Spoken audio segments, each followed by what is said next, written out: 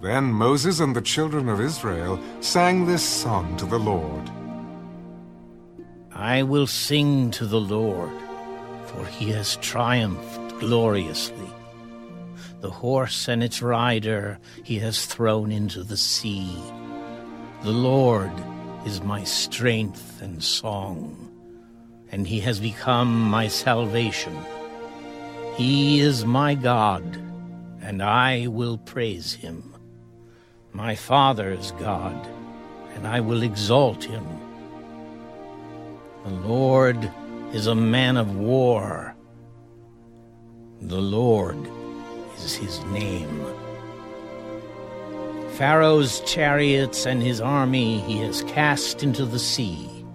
His chosen captains also are drowned in the Red Sea. The depths have covered them. They sank to the bottom like a stone. Your right hand, O Lord, has become glorious in power. Your right hand, O Lord, has dashed the enemy in pieces.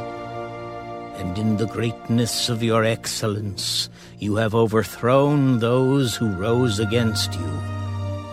You sent forth your wrath. It consumed them like stubble. And with the blasts of your nostrils, the waters were gathered together.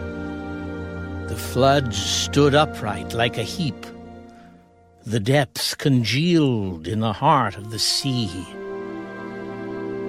The enemy said, I will pursue, I will overtake, I will divide the spoil. My desire shall be satisfied on them. I will draw my sword, my hands shall destroy them.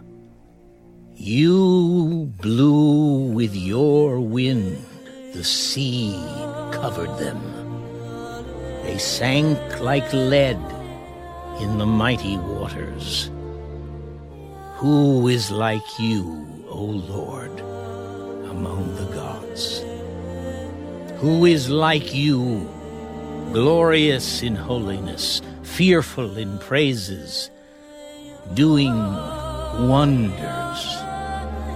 You stretched out your right hand.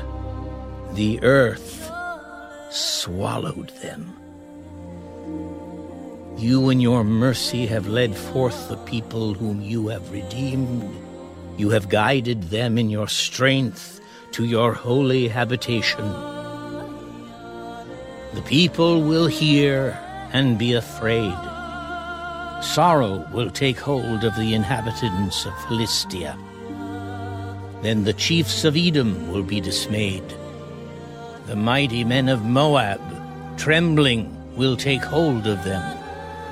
All the inhabitants of Canaan will melt away. Fear and dread will fall on them. By the greatness of your arm they will be as still as a stone, till your people pass over, O Lord. Till the people pass over whom you have purchased. You will bring them in and plant them in the mountain of your inheritance, in the place, O Lord, which you have made for your own dwelling. The sanctuary, O Lord, which your hands have established.